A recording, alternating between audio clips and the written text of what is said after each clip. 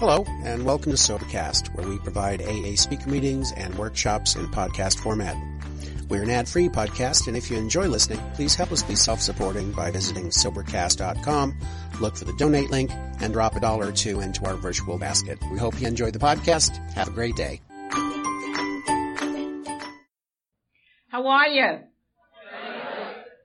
That how are you tells you I come from a place called the Bronx.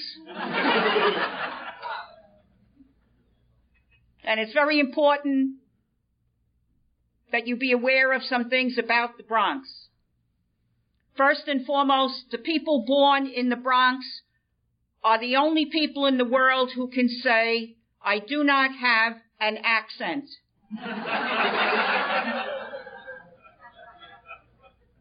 And the other thing about the Bronx, there are only two places in the world that have "the" in front of them.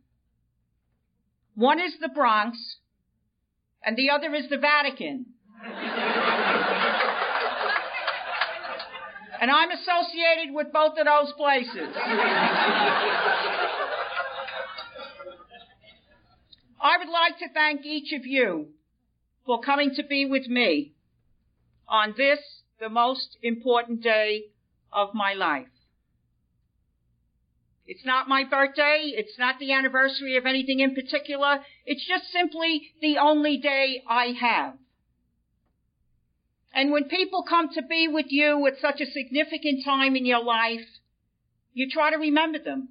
At least I do.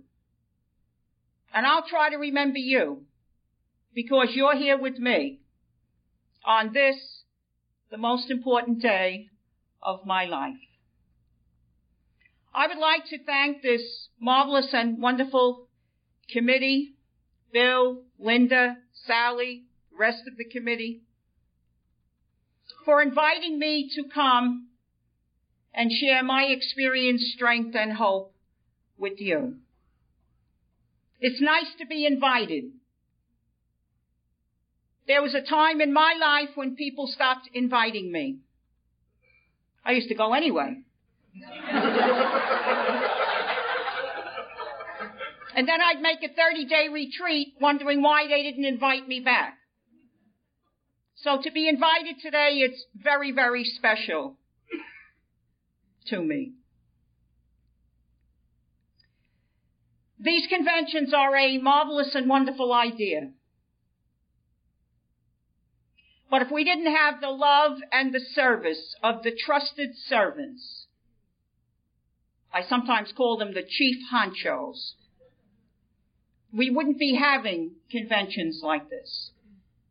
So I would like to have us thank this committee one more time.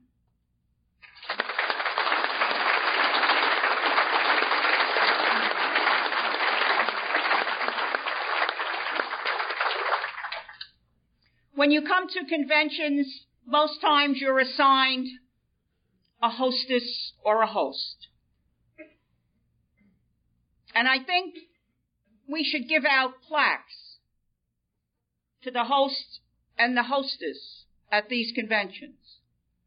And if we were giving it out for this convention, my hostess would have gotten the first plaque.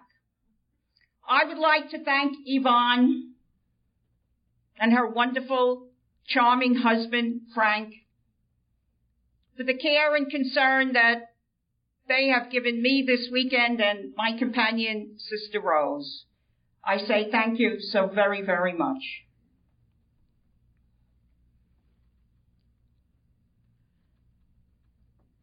It's Sunday. Some folks bow their heads in prayer. And some folks bow their heads to putt.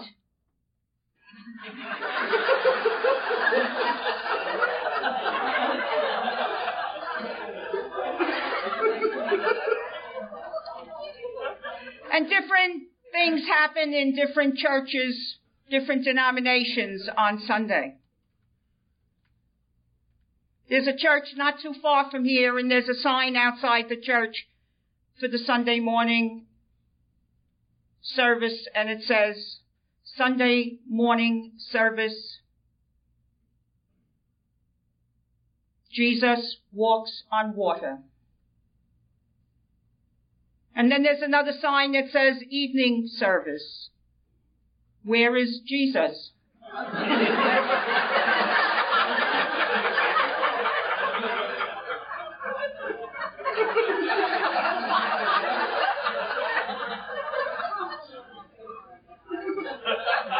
And then one Sunday, the bishop was going to different parishes, and he was at his last parish, and he was just about to start Mass, and someone came to him and said, the mic is not working. And he said, I'll wait a few moments. So finally they gave him the eye that he could get up and start Mass. And he got up to the mic, and he knew the mic was still not working. And he says, there's something the matter with this mic. And the congregation responds, and also with you.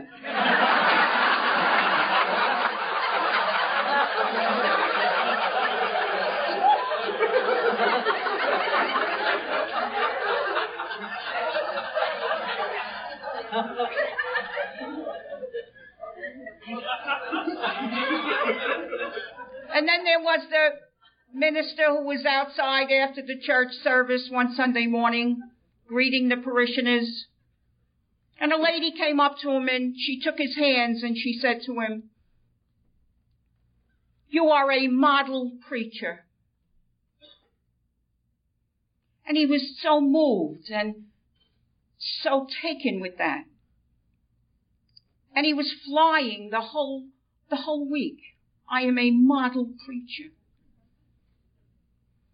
And Friday of that week, he was sitting at his desk and he was still thinking, I'm a model preacher. And there was a dictionary on the desk. And he opened it to the word model.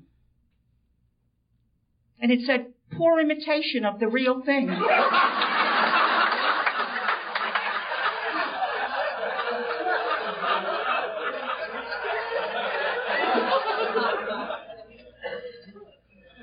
So the next Sunday, he was outside greeting the parishioners again.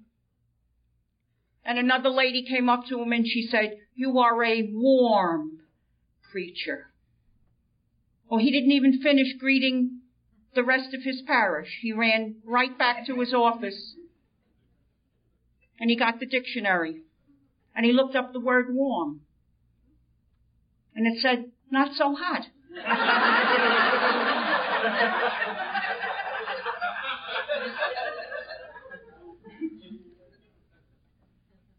I want to be assured that you're awake.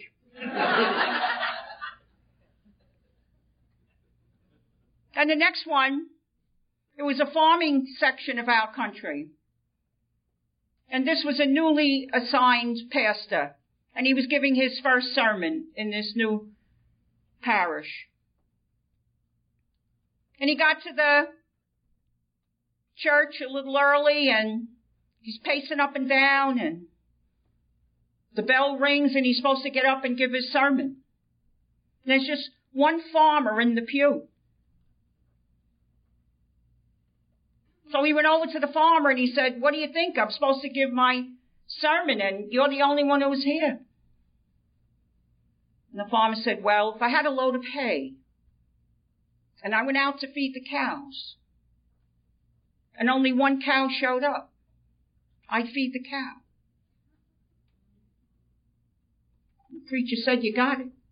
Up into the podium he goes. An hour later he finishes. He comes down, he says to the farmer, what'd you think? And the farmer said, well, if I had a load of hay and I went out to feed the cows and only one cow showed up, I don't think I'd give him the whole load.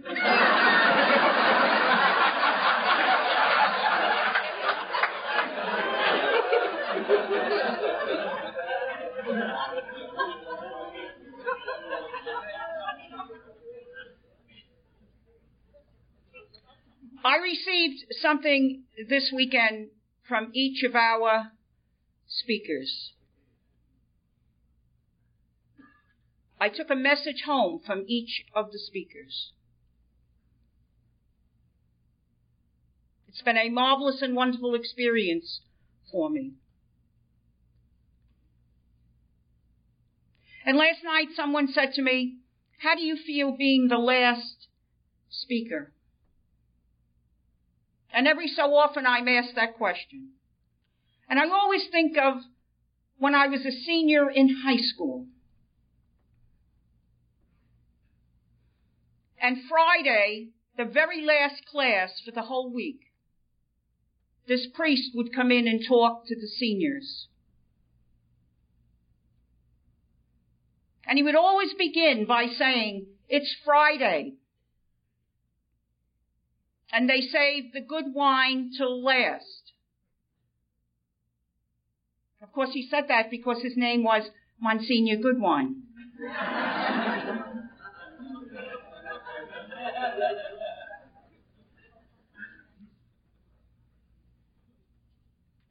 I stand in awe at this moment of God's love for me. I stand in awe of you and my relationship with you. And I stand in awe of Maurice. If you don't remember anything I shared this morning, please remember this, because this is how I want to be remembered. Since it's the most important thing about me at any point on a clock. I'm an alcoholic, which means 1 brandy, 2 brandies, 3 brandies, floor. I'm a woman. I'm a member of a religious community. I'm an RN, a real nun.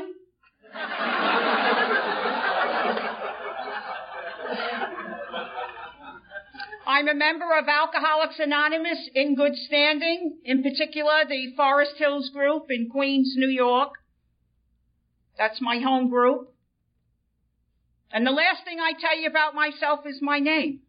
Incidentally, my name is Sister Maurice. One of the things that I'm partial to in our fellowship is that it's a fellowship of equals. There are no titles in Alcoholics Anonymous. No one really cares what you do for a living. I love that expression, fellowship of equals. I don't think there's another outfit in society that can claim that like we can.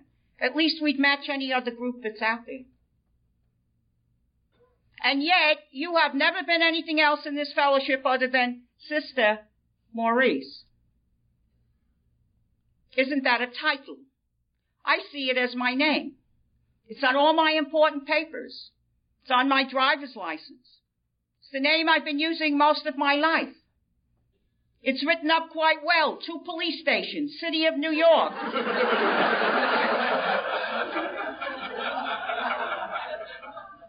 But moreover, it's the name that I gave to you when I came into your beautiful presence a while back now.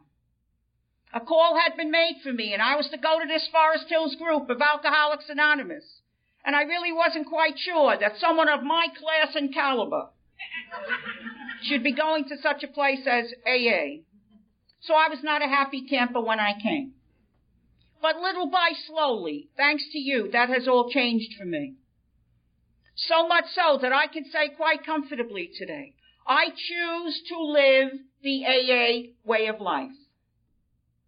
For a few years I said, I have to go to AA, I gotta go to AA, I better go to AA. But you know what? I don't have to, gotta, or better. I choose to live the AA way of life. And when I talk about something being a way of life, it's not an incidental experience. It's not something I do when the Spirit moves me. A way of life to me is as much a part of me as my right hand and my left hand. And that's the way I see Alcoholics Anonymous today. But for starters, I went to this first meeting. I went up the stairs, down the stairs, into a little room. There was one man in the room. He took a look at me. He came running across the room. He grabbed my hand. He told me who he was. And he said, "What's your name?" I said, "Me?" He said, "Yeah, what's your name?" Oh, I said, "I'm Sister Maurice." Now, this man didn't say to me, "Your mother doesn't call you that, does she?" And he didn't say to me, "We'll have a group conscience meeting and I'll get back to you." The very next thing the man said was, "Hi, Sister Maurice. You're welcome." And in my over 33 years with you, no one has even suggested that I call myself anything else. So I've never been anything else in our fellowship other than Sister Maurice. The name is important. It's mine. But the most important thing about me at any point on a clock is what I told you first and foremost. I'm an alcoholic. And each and every time I say that, beginning first, when I awaken in the morning, I don't know how you sleep. Of course I don't. But I sleep primarily on my right side. And when I awaken in the morning, I don't even know I have two eyes. Because this one's buried in the pillow. Before I go looking for this eye, the very first thing I do, I announce before my God, I am an alcoholic. It sets the tone here. It puts me on the right wavelength. And any time thereafter that I say I'm an alcoholic, I am reminded that of all the things I do each day that God gives me, my most important job, work, task, assignment is that I stay sober. And I do that best through the principles and traditions of Alcoholics Anonymous as they have been written. When I came to you a while back, you gave me a book, and you called it Big. I thought it was an interesting way you described the book. The gal who gave it to me was much shorter than I was, and she stood out in front of me, and she said, "Here is a big book."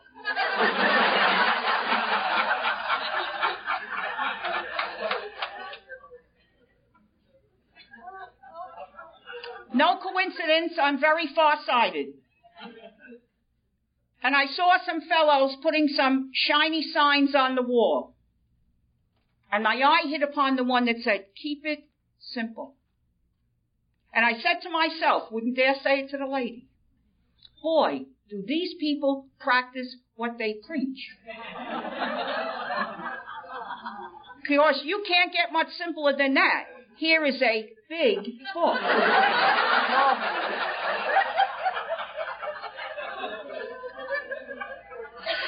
Of course, now we have the paperback, which I call the small, big book. I do not call it the small book, and I do not call it the little book. I call it the small, big book. Because there is another book in the bookstore called the small book. And it talks about being an alternative to Alcoholics Anonymous. So I call ours the small, big book.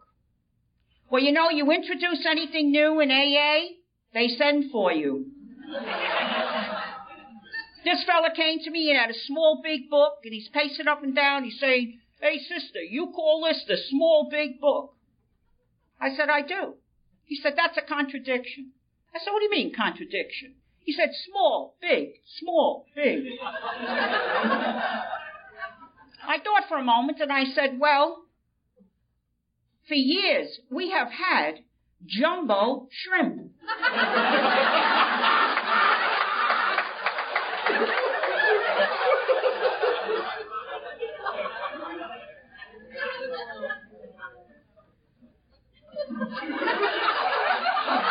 If you didn't get that, you could talk to your sponsor.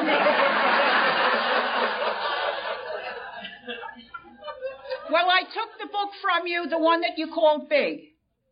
And this is what you said to me. You told me I should read the big book of Alcoholics Anonymous. I should study the big book of Alcoholics Anonymous. I should believe what I found there. I should share what I believe, and I should practice what I share. And then you said, we suggest you do that along with the people who know how to do it best. And you called that Outfit the Fellowship. And then you put the whole thing together and you said to me, that is a design for living that really works. What do I know about anything? I said, let me see what I can do. And that design for living has worked so well for this lady here that I don't spend a fleeting moment of my precious time looking around for alternative ways to go. I need all the help I can get, believe you me, but it is always as a secondary measure to Alcoholics Anonymous. Alcohol became a way of life for me in a very short period of time. It dictated my moods, it made my decisions, it said you will, and it said you won't. I found it very hard to eventually surrender to the fact that whenever the first drink, I thought maybe the 21st, but whenever the first drink of alcohol went into this body, mind, and spirit, two things happened. One, I didn't know how many more I was going to have. Two, I didn't know what the behavior would be like. However, in those days, if you met me along the way and you said, sister, how many drinks did you have or will you have? I would have said 2, because that's what a lady should have. And if you said to me, and what was your behavior like or what will it be like? I would have said steady as you go, because that's how I saw myself. But I know today it was very different. I was a first grade teacher at the time, and I had the reputation in those days of being the best teacher in the school. When the children came to first grade after Labor Day each September, by the end of September, my kids were ready for college. So at 10 o'clock in the morning, I'd be working very hard with these kids. And something would start in my body, mind, and spirit, and it would be screaming in there, you need a drink. And the very next thing I would do, morning after morning, I would put up against the screaming what people told me I had so much of. And that was willpower. And the willpower approach was futile. And I went on to learn, and I'm glad I did, that it wasn't that I was a weak-willed individual, but rather I was a diseased person. I was a sick, untreated alcoholic. And when you're in that condition, it goes beyond the strength of your will to do other than to satisfy what's going on in there. So I'd move to the next phase of the game plan, morning after morning. And I'd say, well, it's a couple of minutes after 10. These kids can go out to the bathroom. Then they can have their snack. I'll get the teacher next door to keep an eye on them, because I'm a responsible teacher. And then I'll run over to the convent, get a drink, be back when this is all over. And I'd be running across the yard to the convent, morning after morning. And this would be my thinking. This is going to be my last drink, at least until I've done my day's work. I was too sick to recall in those days that at 5 a.m., when the big bell went off to get us into our day, my story goes back to old God's time before we went mod. And we had this bell that went off at 5 a.m. And for me to get into anything in those days, had to reach over from my bed and take that drink. And I hated doing that. And each and every time I did it, I would say, this is going to be my last drink, at least until I've done my day's work. So whenever I would take the first one, everything would center around, when am I going to get the next one? And yet if you met me along the way and you said, sister, who or what is the center of your life? I would have been insulted by the question. You just called me sister. You see how I'm dressed, every piece from stem to stern. You just saw me come out of that building called convent, and you're asking me who's the center of my life. How come you don't know the center of my life is God? I would have been insulted by the question. Today I choose to live honestly, thanks to you.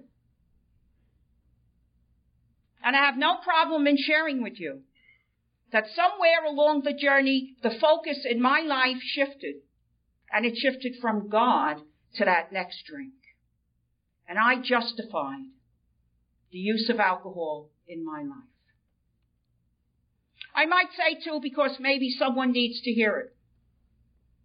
It was not one of my goals in life to become an alcoholic. I do not recall getting up a dark and gloomy day or a bright and sunny day and saying, today's the day, I'll be by 6 tonight, watch me. I'll destroy me and see how many I can take with me. I do not see alcoholism as self-inflicted. I believe it is a sickness that comes to a person. I think it's a marvelous and wonderful idea that we have steps that suggest to us that in God's time we make amends.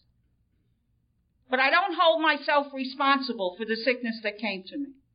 However, I hold myself very, very, very, very responsible for the precious life-giving gift of sobriety that has been given to me.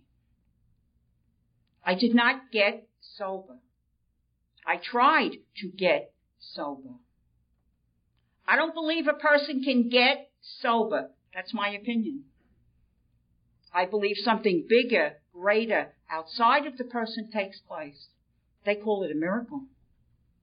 And I believe the precious life-giving gift of sobriety is given. And I believe it's given by one bigger, greater than all of us put together. I choose to call that one God.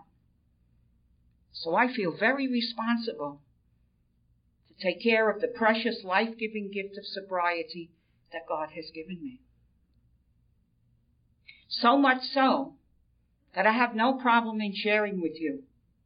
If you should ever hear that Maurice is back drinking, please, please, don't call me a victim.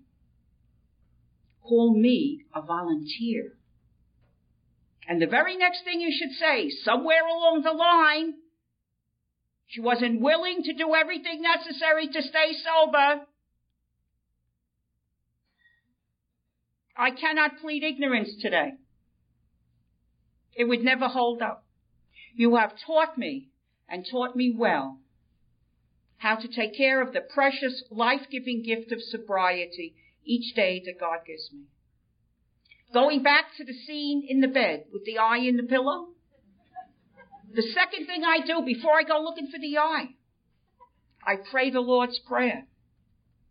And when I reach the part of the prayer that says, give us this day our daily bread, I emphasize the word daily because I want to remind myself that I will have sufficient bread, sufficient help for the day. He will not refuse anyone who asks for the help, for the bread.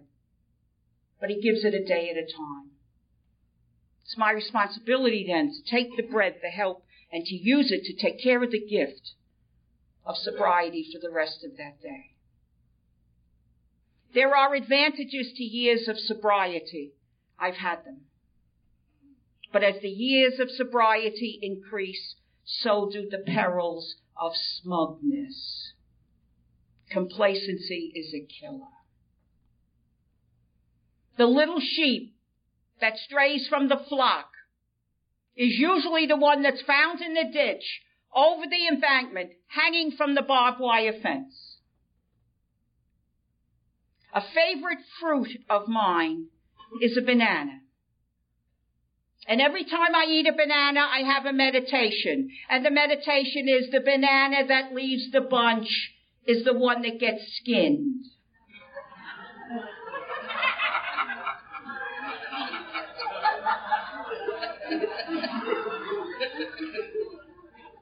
I have a drunk-along that tells you quite well that all by myself I can stay very sick and quite drunk.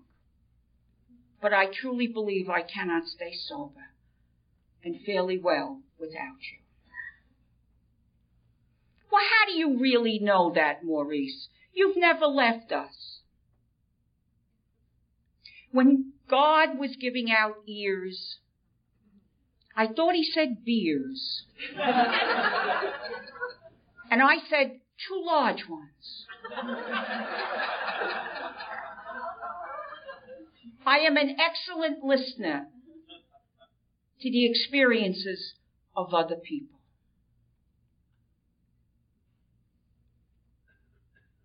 I was affected physically, mentally, spiritually, socially, emotionally from this sickness. Physically, I fared out pretty well. There were times I tried to arrange my own physical death. I used to take the car, leave the Bronx, go across the George Washington Bridge, up the Palisades Parkway, and pull over around Englewood. And I would say, when those cars are gone, when those folks are gone, I'm going to run this car over the embankment because I don't know what's the matter with me. And then I'd have what I call a moment of amazing grace.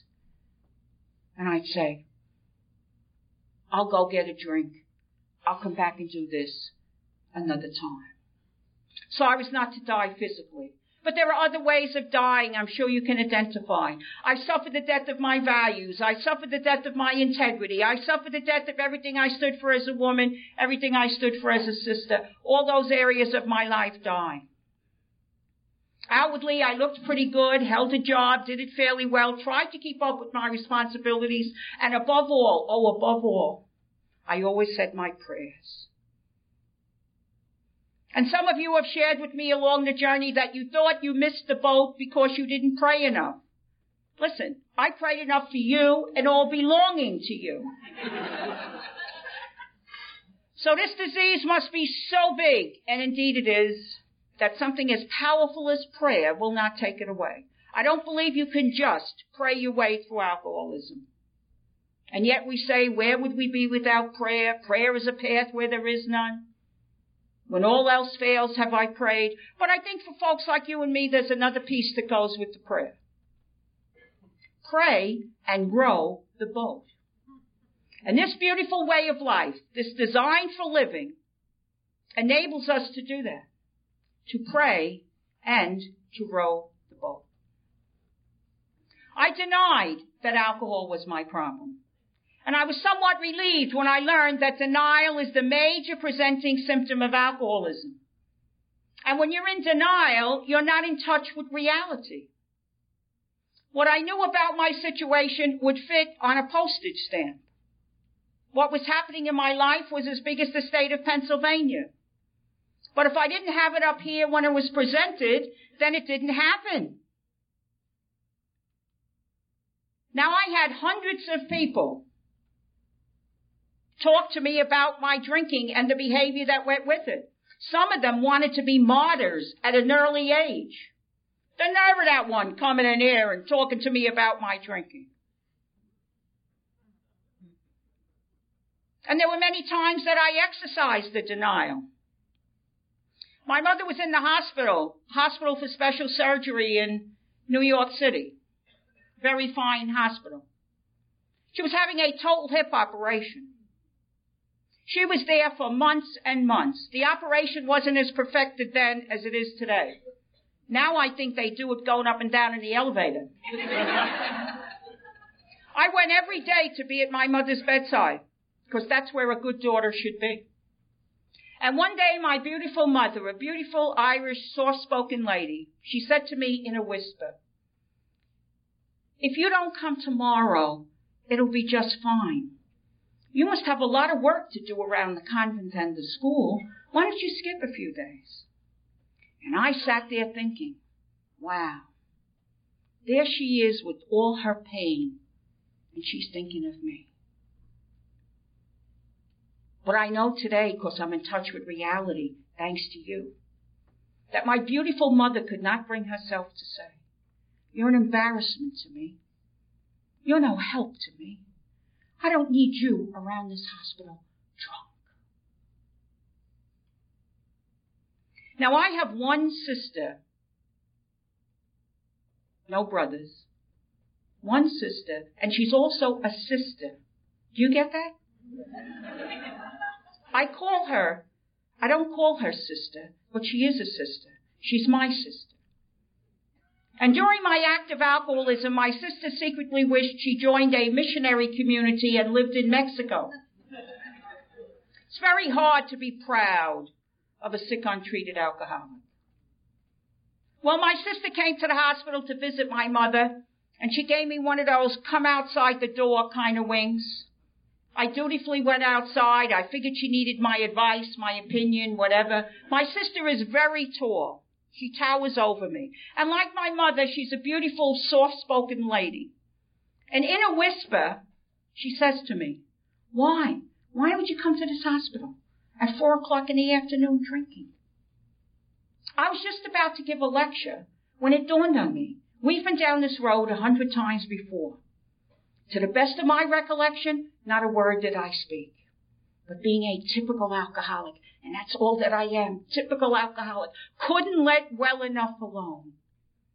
So I took my right hand, the more powerful of my two, and I belted her. Shortly thereafter, 2 nurses came running down the hall, and they are yelling, Sisters, sisters, sisters.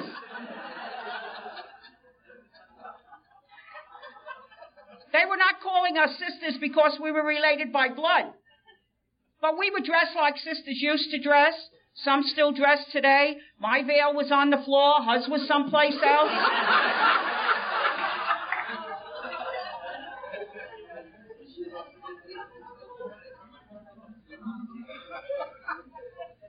Now, I learned a few years later that one of the major rules of this hospital is that no patient leaves their room unescorted.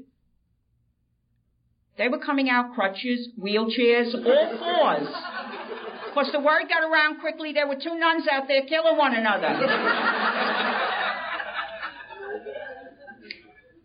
Now, in the midst of this chaos, I had a couple of thoughts. Interesting enough, maybe you'll identify. I did not have the thought, maybe I shouldn't have belted her.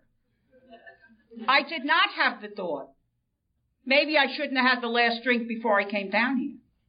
My major thought, as I'm staring at my sister, is, why did she scream? Well, you know, I look back today with a sober, clear head. Do you know it's perfectly normal? You belt someone, they let out a hoot. The other concern I had, my purse had fallen onto the floor, making a rather loud sound as it fell to the floor. I was a little distracted with the purse.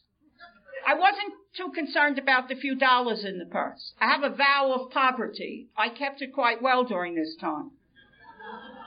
But I was very concerned about the pint of holy water in the purse.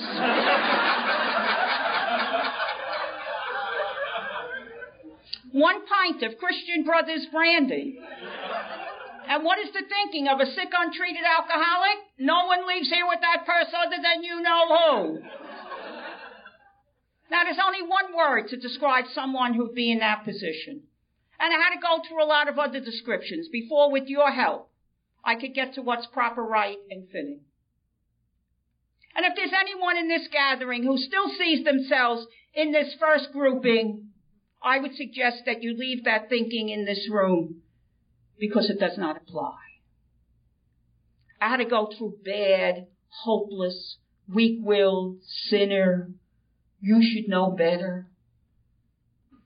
But the way I would describe someone today would be sick, unwell, not playing with full deck. That's respectful. Or I heard a fellow one night at a meeting, he described himself. He said he was a quart low. I heard another fellow another night, he said he had a photogenic mind. He just never had any film in the camera.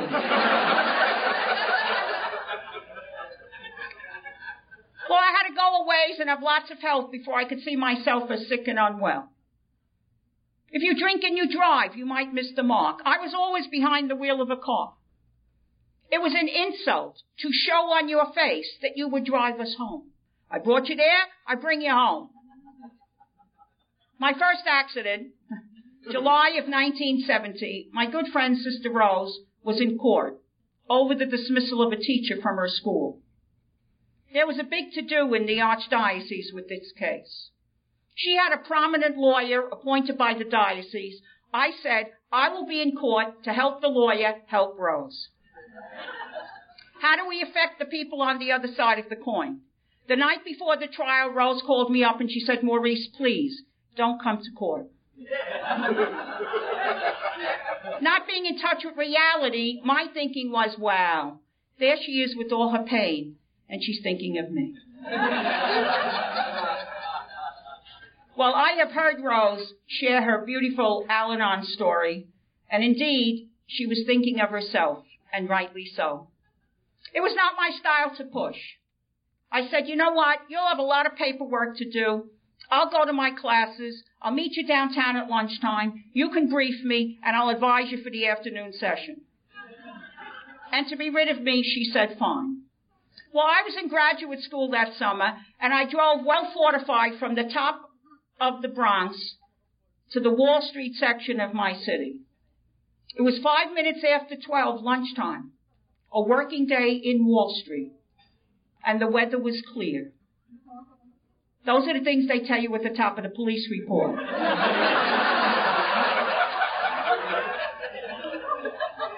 It's important for folks like you and me to know the weather. A United States mail truck that was parked by the curb minding its own business got in my way, and I smashed into it. And when the policeman came on the driver's side, first word out of his mouth, you couldn't miss it. He said, sister. Now, I was a little taken back by the next part. He didn't say, sister, are you hurt? Could I call someone? You think women will ever be ordained?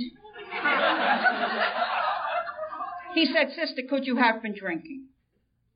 And for a fleeting moment, I wondered, how did this guy get on the police force?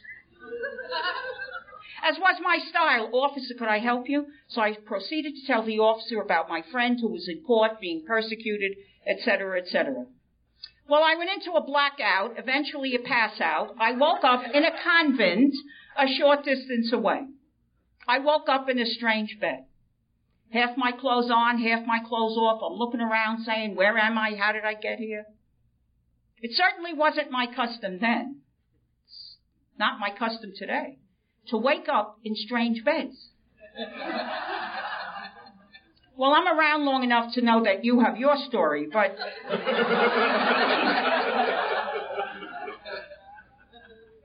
I always woke up in my own bed. But at a time like that, we all have the same tricks of the trade. Where am I? What happened? And how do you get out of here? I could hear some talking through a partially open door, so I tiptoed over. I was glad the door was open a little bit so I didn't have to squeak it. You know, we may be sick, but I'm telling you, we're the brightest group in society. We don't go over to the door and throw the door open and say, what the heck happened? You go over. You're glad the door is open a little bit. You put an ear out. You put an eye out. See if you could pick up a little something. Because you know from previous experiences they will be questioning you, and you don't know anything.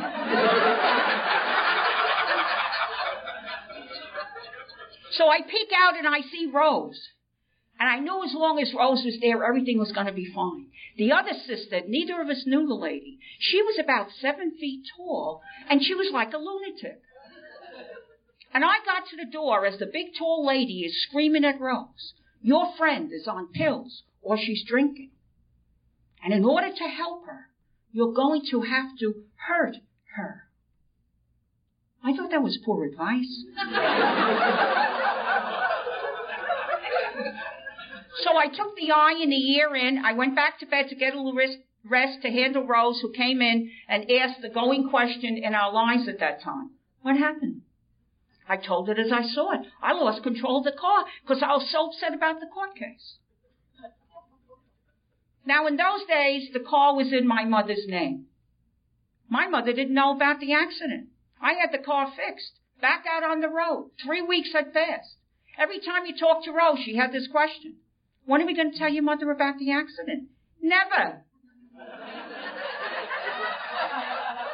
Why do you want to tell my mother? Well, the car's in her name. So what? The car's fixed. Then the fears that set in for a sick, untreated alcoholic. What if Rose tells your mother? So I called Rose up, invited her out for supper, my treat, took her to a little restaurant, leaned across the table in the restaurant and said, if you dare to tell my mother about the accident, someday you will come out of your convent. I'll be sitting in a car. And when you cross the street, that will be it.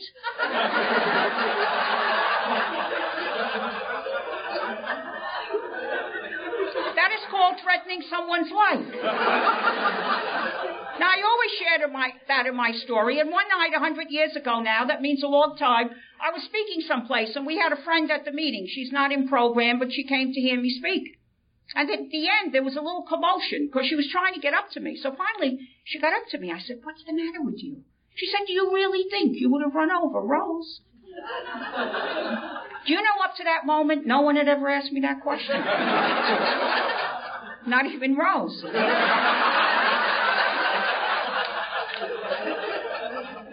I said, "Let me tell it to you this way. Of myself, no. I wouldn't hurt a fly. As a little tot, teenager, young adult, in the convent 100 years, that means a long time, I was always hiding out. What did I have to offer? I was like part of the woodwork, part of the drapes. I'm a nothing. I wouldn't harm you. But you know, you put one drink in here. The first one. And you can paint the most tragic scene you can think of. And I could be the one heading it up. And I always like to point out, because sometimes people think, well, you know, we know you're an alcoholic, Maurice, but see, you're a nun, you're a sister, you know. I always like to point out that it wasn't that I was at Mass the next morning, or that I was reading one of the 10,000 religious books that I had in those days, and the thought came to me, "Oh, you shouldn't kill Rose." That isn't what happened. You know what happened? It was another moment of that amazing grace. It just wasn't to be part of my story, or part of Rose's, that I would run her over. And I also like to point out that hasn't changed in over 33 years of continuous sobriety. You put one drink in here, the first one, and you can paint the most tragic scene you can think of. And I could be the one heading it up.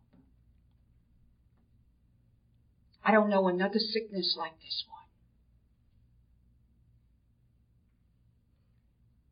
How blessed are we to have been called into a way of life that enables us to keep that terrible, terrible sickness in check.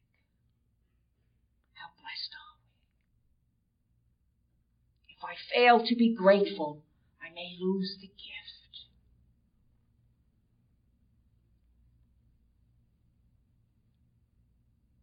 Well, the disease was moving along, and one day I got a call from my boss. Now, in those days, you never, ever heard from the big boss. For her to call you personally would be in the same category as the Pope called you up and said, "Come to Rome." She called me personally. If she did call you personally, it was for either of two reasons. One, you were in trouble. Or there was a special assignment that only you could do.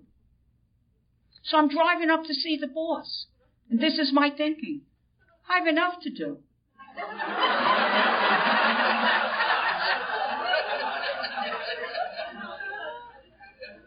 We get there, we have a little chit-chat. She says, "Maurice, I'll get to the point. Some of the sisters are saying that you drink too much." Now, in those days, you wouldn't ask a question of the big boss. I asked a question. I stuttered when I asked it, but I asked it. I said, "Well, where are they?" And she got a little nervous because I guess no one ever asked her a question. And she said, she said, "They don't want to be mentioned." And I said to myself, they feared for their lives. And you know, in a very sick and negative way, I wouldn't recommend this to anyone. I was into one of our steps at that moment, but in a very negative way. Made a list.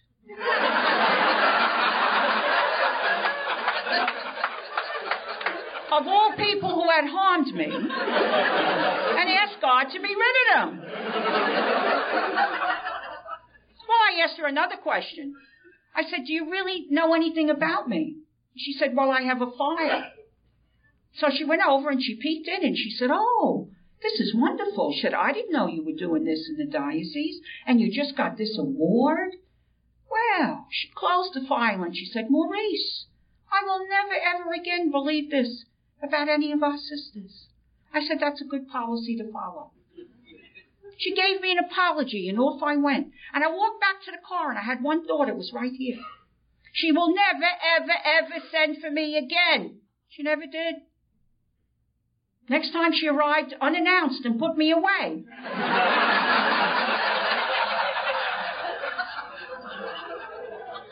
So when I learned about this denial, because I was bothered terribly, if my life is so terrible, how come I don't know it? And I learned about denial, not being in touch with reality. I like to keep things simple. Alcohol makes the alcoholic feel fine. Yada, yada, yada, yada, yada. Therefore, he or she thinks everything is fine. Meanwhile, the people looking on are saying, oh, here we go again. When I learned that, it helped me immensely. I was angry and resentful during this time, angry with God. I had given my life to God. What more do you want? I love the word relationship. You've been my teachers about relationships. Prior to recovery, I started this game plan as a little tot playing in a vacant lot in the South Bronx, trying to relate to God, whoever or whatever he was. And this was the game plan. And I continued this game plan all the way into the convent some years later. I sat up straight. I knelt up straight. I disciplined myself. And you know, we didn't have the expression in those days, but the expression that would have applied, been there, done that. And then when I was drinking, it was taking God on. If you don't need me, well, I don't need you. If I don't need someone bigger, greater, outside of this lady here, I wonder who I think I am. So I was angry and resentful with God. I was depressed during this time. I was in the convent many years before I picked up alcohol. Didn't like the taste of alcohol, didn't use alcohol. On the 5th of January, 1967, my beautiful father, Maurice, he went to God. And upon his death, when he looked eyeball to eyeball into the eyes of God, at that moment, I believe, is perfection for anyone. And I believe whatever you lack, you will receive at that moment. And that's how my father received sobriety. He died of alcoholism at the age of 58. And I buried my father, and I went way inside. And I came out with a drink in my hand. And I can say quite comfortably today that my father and myself were carbon copies of one another, with one big difference: the way we were to receive the precious life-giving gift of sobriety. So I was using alcohol to lift me out of a depression. I was getting more depressed. The bargaining stage, one bargain I like to share on.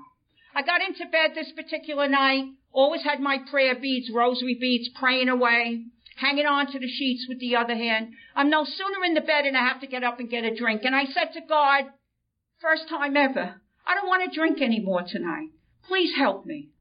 I'll do more work for you and for you people. Please don't let me drink tonight. Well, see, the first drink of the day always has the final say. And of course, we had that. So the covers get pushed back and the prayer beads go to the floor and you get up and you crawl along in the dark and you find your hiding spot and you get your bottle and you do something you don't want to do. You take another drink.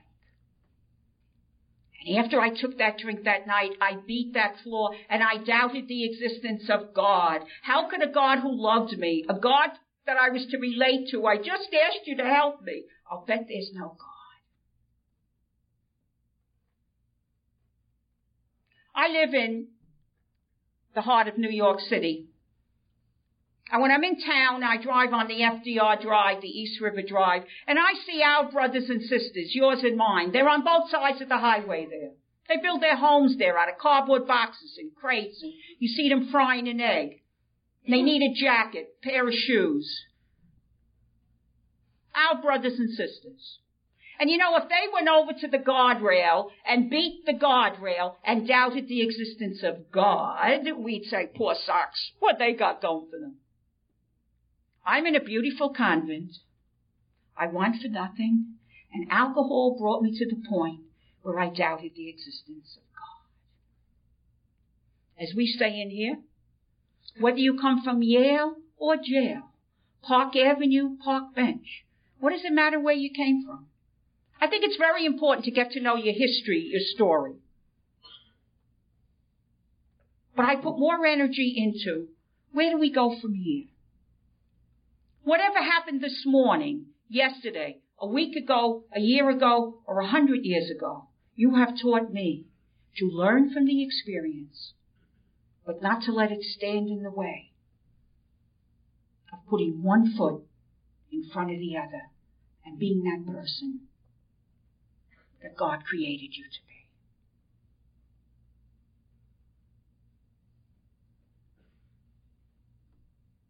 And the other thing I did that night, I cried out at the top of my lungs, isn't there anybody, anywhere, who knows what I'm going through? Because each one in the throes of the sickness thinks nobody knows what I'm going through. It's a lonely sickness.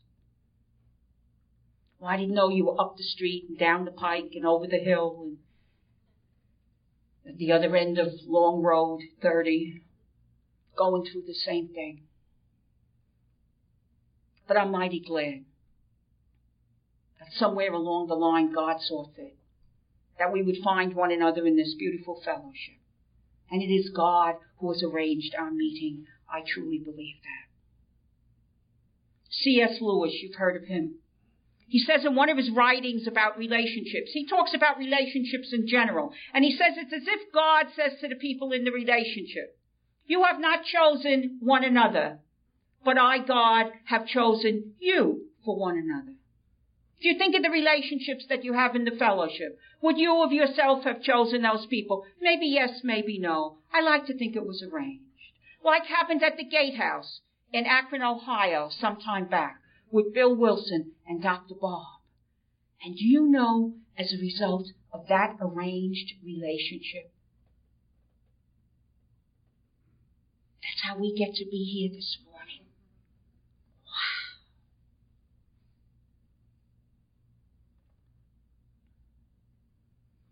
Well, today I make bargains, deals, promises, commitments, and I follow through. I attribute that to one fact and one fact only. I don't drink alcohol while I'm sober. Very significant in Maurice's life. And the final stage is acceptance. The disease was moving along, and finally it all came to a head because I had two exceptional do-gooders in my life. My sister and Rose. And keeping it very simple, they snitched. They blew the whistle and turned me in to the boss that I had charmed a few months before. They brought the boss to my mother's where I was hiding out. I noticed a marked difference in the boss. She wasn't interested in anything I had to say, and she spoke past tense. And she was saying things like, arrangements have been made.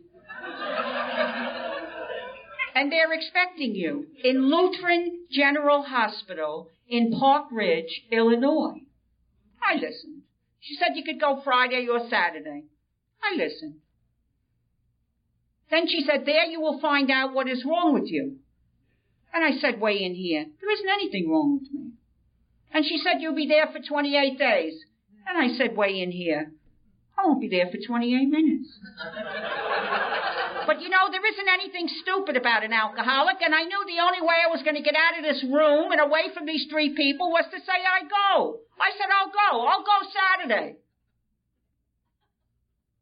So I went out on an AA plane, American Airlines, the way I like to go.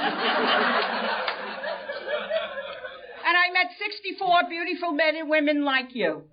And the word got around quickly to all 64 that we had this Catholic sister in treatment. And one by one, you came to me. You beat up on yourself. You said terrible things about yourself. But you always finished by saying, you know, sister, this is a mistake for you. You're not like me. You shouldn't be here. Well, believe you me, anyone who thinks like I do, they're going to be my friend. I had a nifty getaway plan. I scrapped it. And I said, I'm going to stay with these people. I'm going to help them. They're all so nice to me. Now, I'm not one who sits around idle. Do you know by the end of the first week, I was a therapist?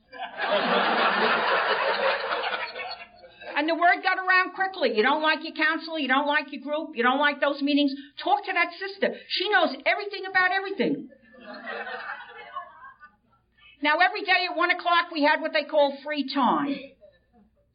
Well, you know, do you remember those 28-day programs? They'd say, big letters, free time, and then right underneath, and this is what you'll do with it. You know, really.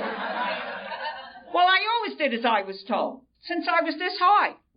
Somebody said jump, I jumped. Somebody said stop jumping, I stopped jumping. I talk about compartments. There's a compartment in here called power of choice. See, I thought the good people had that. I'm a nothing. Nah, God doesn't operate that way. If you haven't gotten in touch with your compartments, you be faithful to this process of recovery and don't go it alone. You get in touch with so much that God has given in here. So you tell me stay in my room, 1 o'clock, do the assignments. We had a nice table, tape recorder, pens, books. I'd block out what happened yesterday. I'd be there 2 minutes each day, and I'd take the whole table and throw it clear across the room. I'd go to the wall behind me, yelling and screaming at God, why me? I've been so good. And this is what you've done to me. I've been so good. And there'd be blood pouring out of my head. My roommate would run out. She'd say, she's at it again. They'd come in, clean me up, calm me down. I'd be fine till the next day at 1 o'clock. I was too sick then. And long before that time, goes back as a little child, to hear God say, you don't have to be good. You don't have to be good. You are good. That's a given. No one has been deprived of that goodness. Well, where does the bad come in? Oh, it's there. That's attitude. That's behavior. I try, key word, try, to separate attitude and behavior from the person. I try, key word, to separate attitude and behavior from this lady here. And I continue to chip away at my attitude and my behavior through that marvelous and wonderful process of recovery. And I do it along with folks like you. You don't have to be good, you are good. I cannot help but be impressed at the goodness and holiness that sits in this room. And if you're not there yet, borrow from me till you get your own strength. When I say to someone, how are you? And they say, good. I usually say, I knew that before I asked you. Tell me something else about yourself.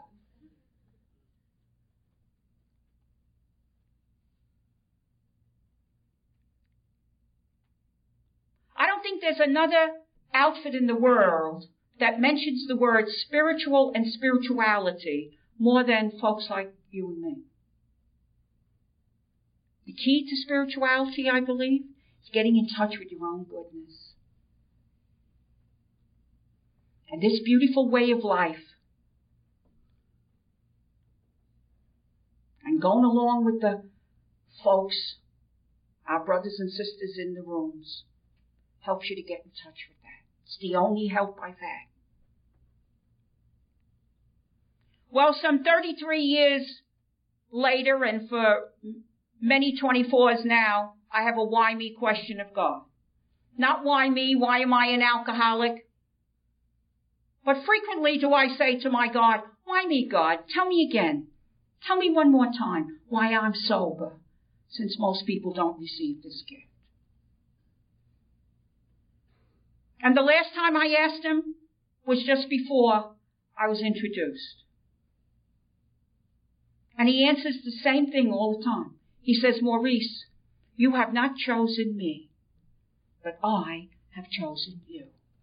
The big book says, God did for him what he could not do for himself. And he says, many are called to the disease of alcoholism. Very few, a drop in the bucket, are chosen for the precious life-giving gift of sobriety. And I say, well, why me? And he says, well, make your little chart. I make a little chart. I headed alcoholism. I put a simple line down the center. I put on this side of the chart all of us in recovery round the world. Fairly big number. And you put on this side of the chart all those who are still out there. You wouldn't even see us. I find it awesome to be on that side of the chart. And I don't want to take that for granted. I don't want my attitude to be, big deal, sober, 33 years, what else is new? I want to stay in touch with the gift. So I do the why me. Well, we've established I'm on that side of the chart. Why me, God? He says, well, Maurice, how do you see death? 100 years ago now, that means a long time, I sat with death. I found it so negative, so terrible. What is death all about? And I had some tapes and I was doing some reading and just meditating on death. And I read a line that I had read many times before, but this time I had a moment of amazing grace. And the line is, there's a time to be born. There's a time to die. And that's on God's calendar. And I believe any person goes to God in death, regardless of age or circumstances, when their work here on earth is finished. I do not see the God of my understanding, the God that I learned about from you. I do not see him as a yo-yo. Well, I'm taking this one for that reason, and I'm going to leave these three, and this one. No. But your work is finished. That helps me.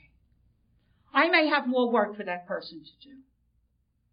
But on God's calendar, their work is finished. And the other thing that helps me with death, I'll see those people again when my work is finished. The point. Untreated alcoholism is still listed as an ultimate terminal condition, 100% fatal. And here we are. Well, I believe our death has been interrupted. Of course, our work's not finished. There'll be tragedy in our world today. Some people will go to God, their work is finished. Others will be saved, their work is not finished. Those who are saved, I don't know what their work is. More will be revealed to them. I believe ours is defined. It's a specialized work. And nobody does it as well as the people in the rooms. It's to carry a message. It's to walk with. It's to pass it on. It's to be that fellowship. With all due respect to the church, the medical profession, other forms of help, they do a lot for us.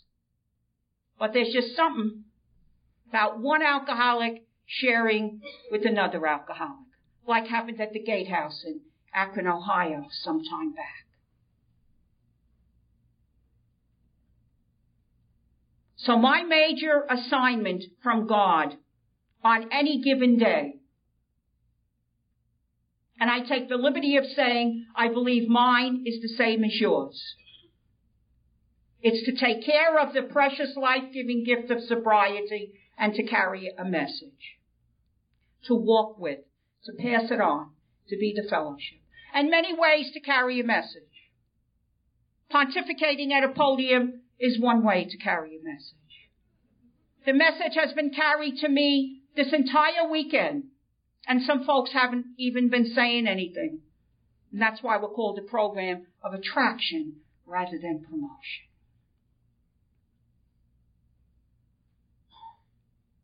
It's really something when you put it all out there and reflect on it. Sometimes somebody will say, Maurice, I don't know what I should be doing. I'm sober, yada, yada, yada. I don't know what I should be doing. I said, oh, do you take care of your sobriety? Oh, yeah. Do you do service? Do you carry a message? Oh, yeah. I'm sorry. Oh, then you're doing it. What else do you want me to do? We'll be notified. Well, very late in the 4th week, I came to grips with this. On the 27th and a half day of the 28-day program, I got up and there was something different about me. I was crying and laughing. And I ran out and I wanted to see my counselor. And I went down to see my counselor, a beautiful Lutheran minister, my one-on-one counselor. And I said to him, Reverend, I said, I just want you to know, I'm really an alcoholic. I'm not mouthing it. I'm really an alcoholic. And this beautiful minister, my counselor, he did something that he never did in any of our sessions.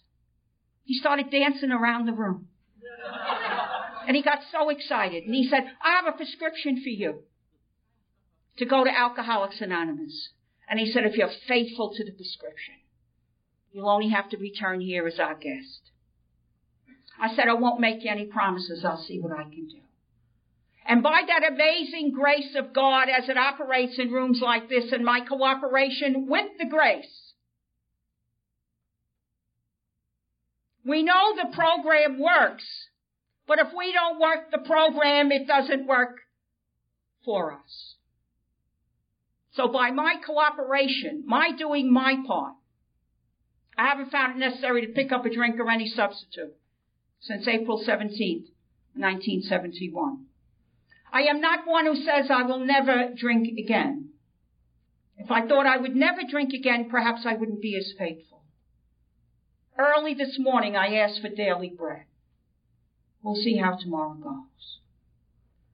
I came into the rooms and I did the old one too. I didn't drink and I went to meetings, and I went to meetings and I didn't drink, and I didn't drink and I went to meetings. And I could always be found sitting in the 3rd row, waiting for this thing to be finished, but they weren't going to say I wasn't there.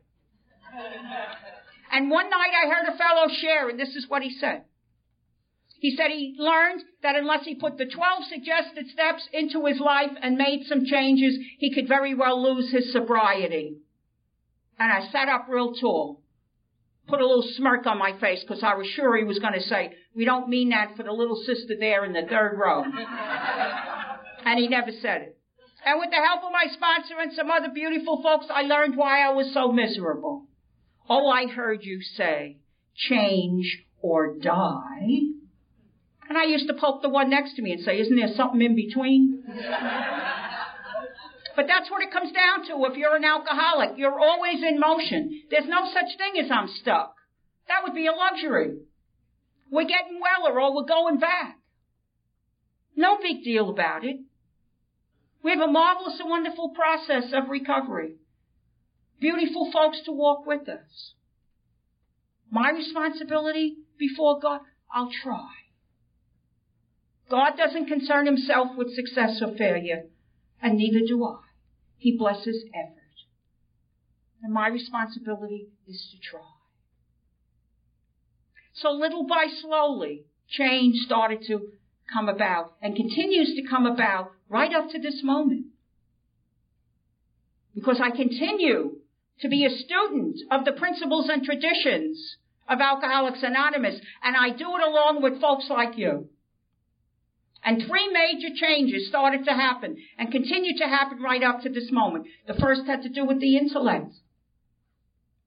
When I came to you, I had this postage stamp thinking.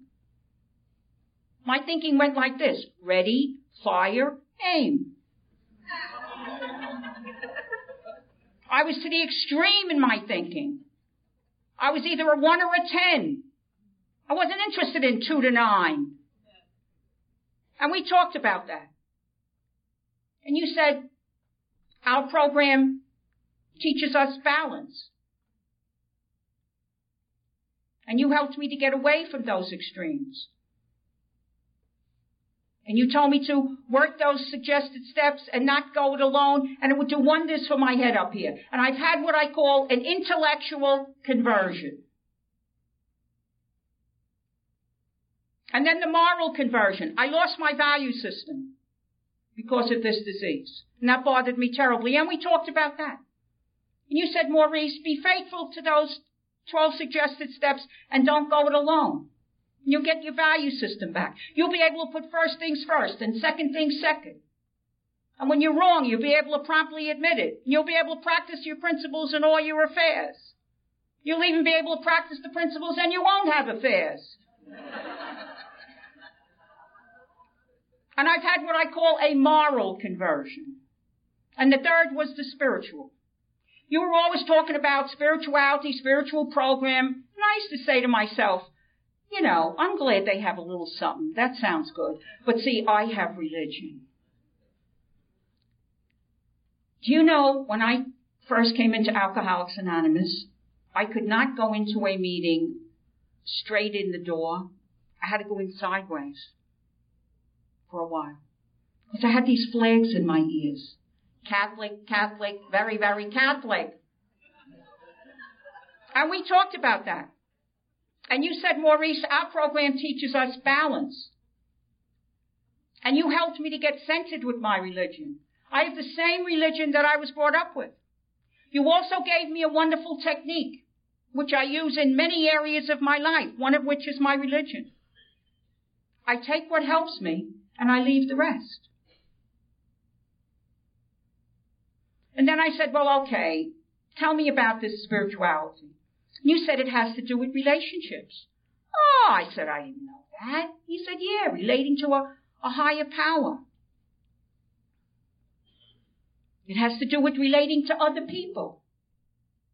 Oh, that's terrific.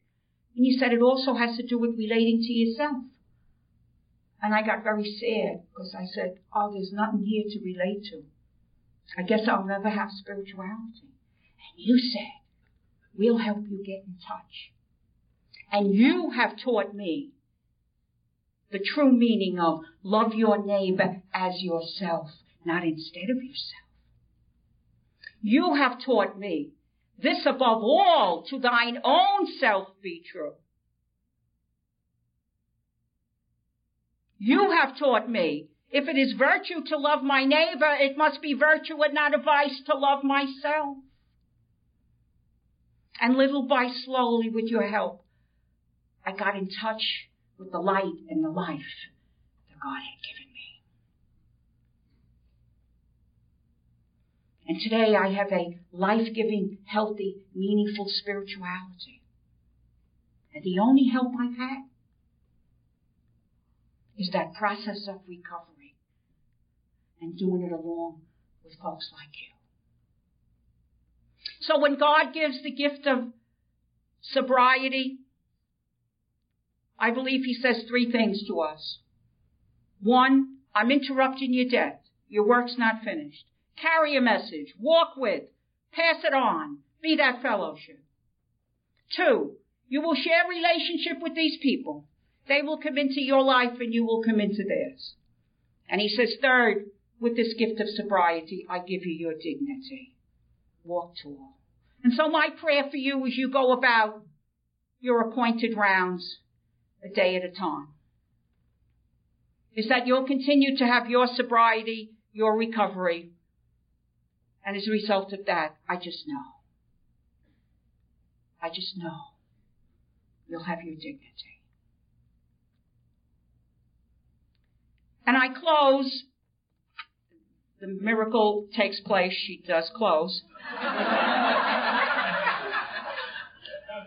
I close first with a piece from the big book. If you haven't identified thus far, perhaps you can identify with this from the chapter, Me an Alcoholic. Here I found an ingredient that had been lacking in any other effort I had made to save myself. Here was power. Here was power to live to the end of any given day. Power to have courage to face the next day. Power to have friends. Power to help people. Power to be sane. Power to stay sober. Once again, I'd like to thank you for being here with me on this, the most important day of my life.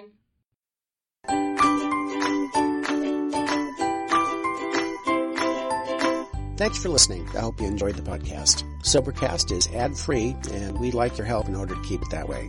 So if you'd like to help us be self-supporting by pledging $1 or $2 a month, visit Sobercast.com and look for the donate links. Thank you very much.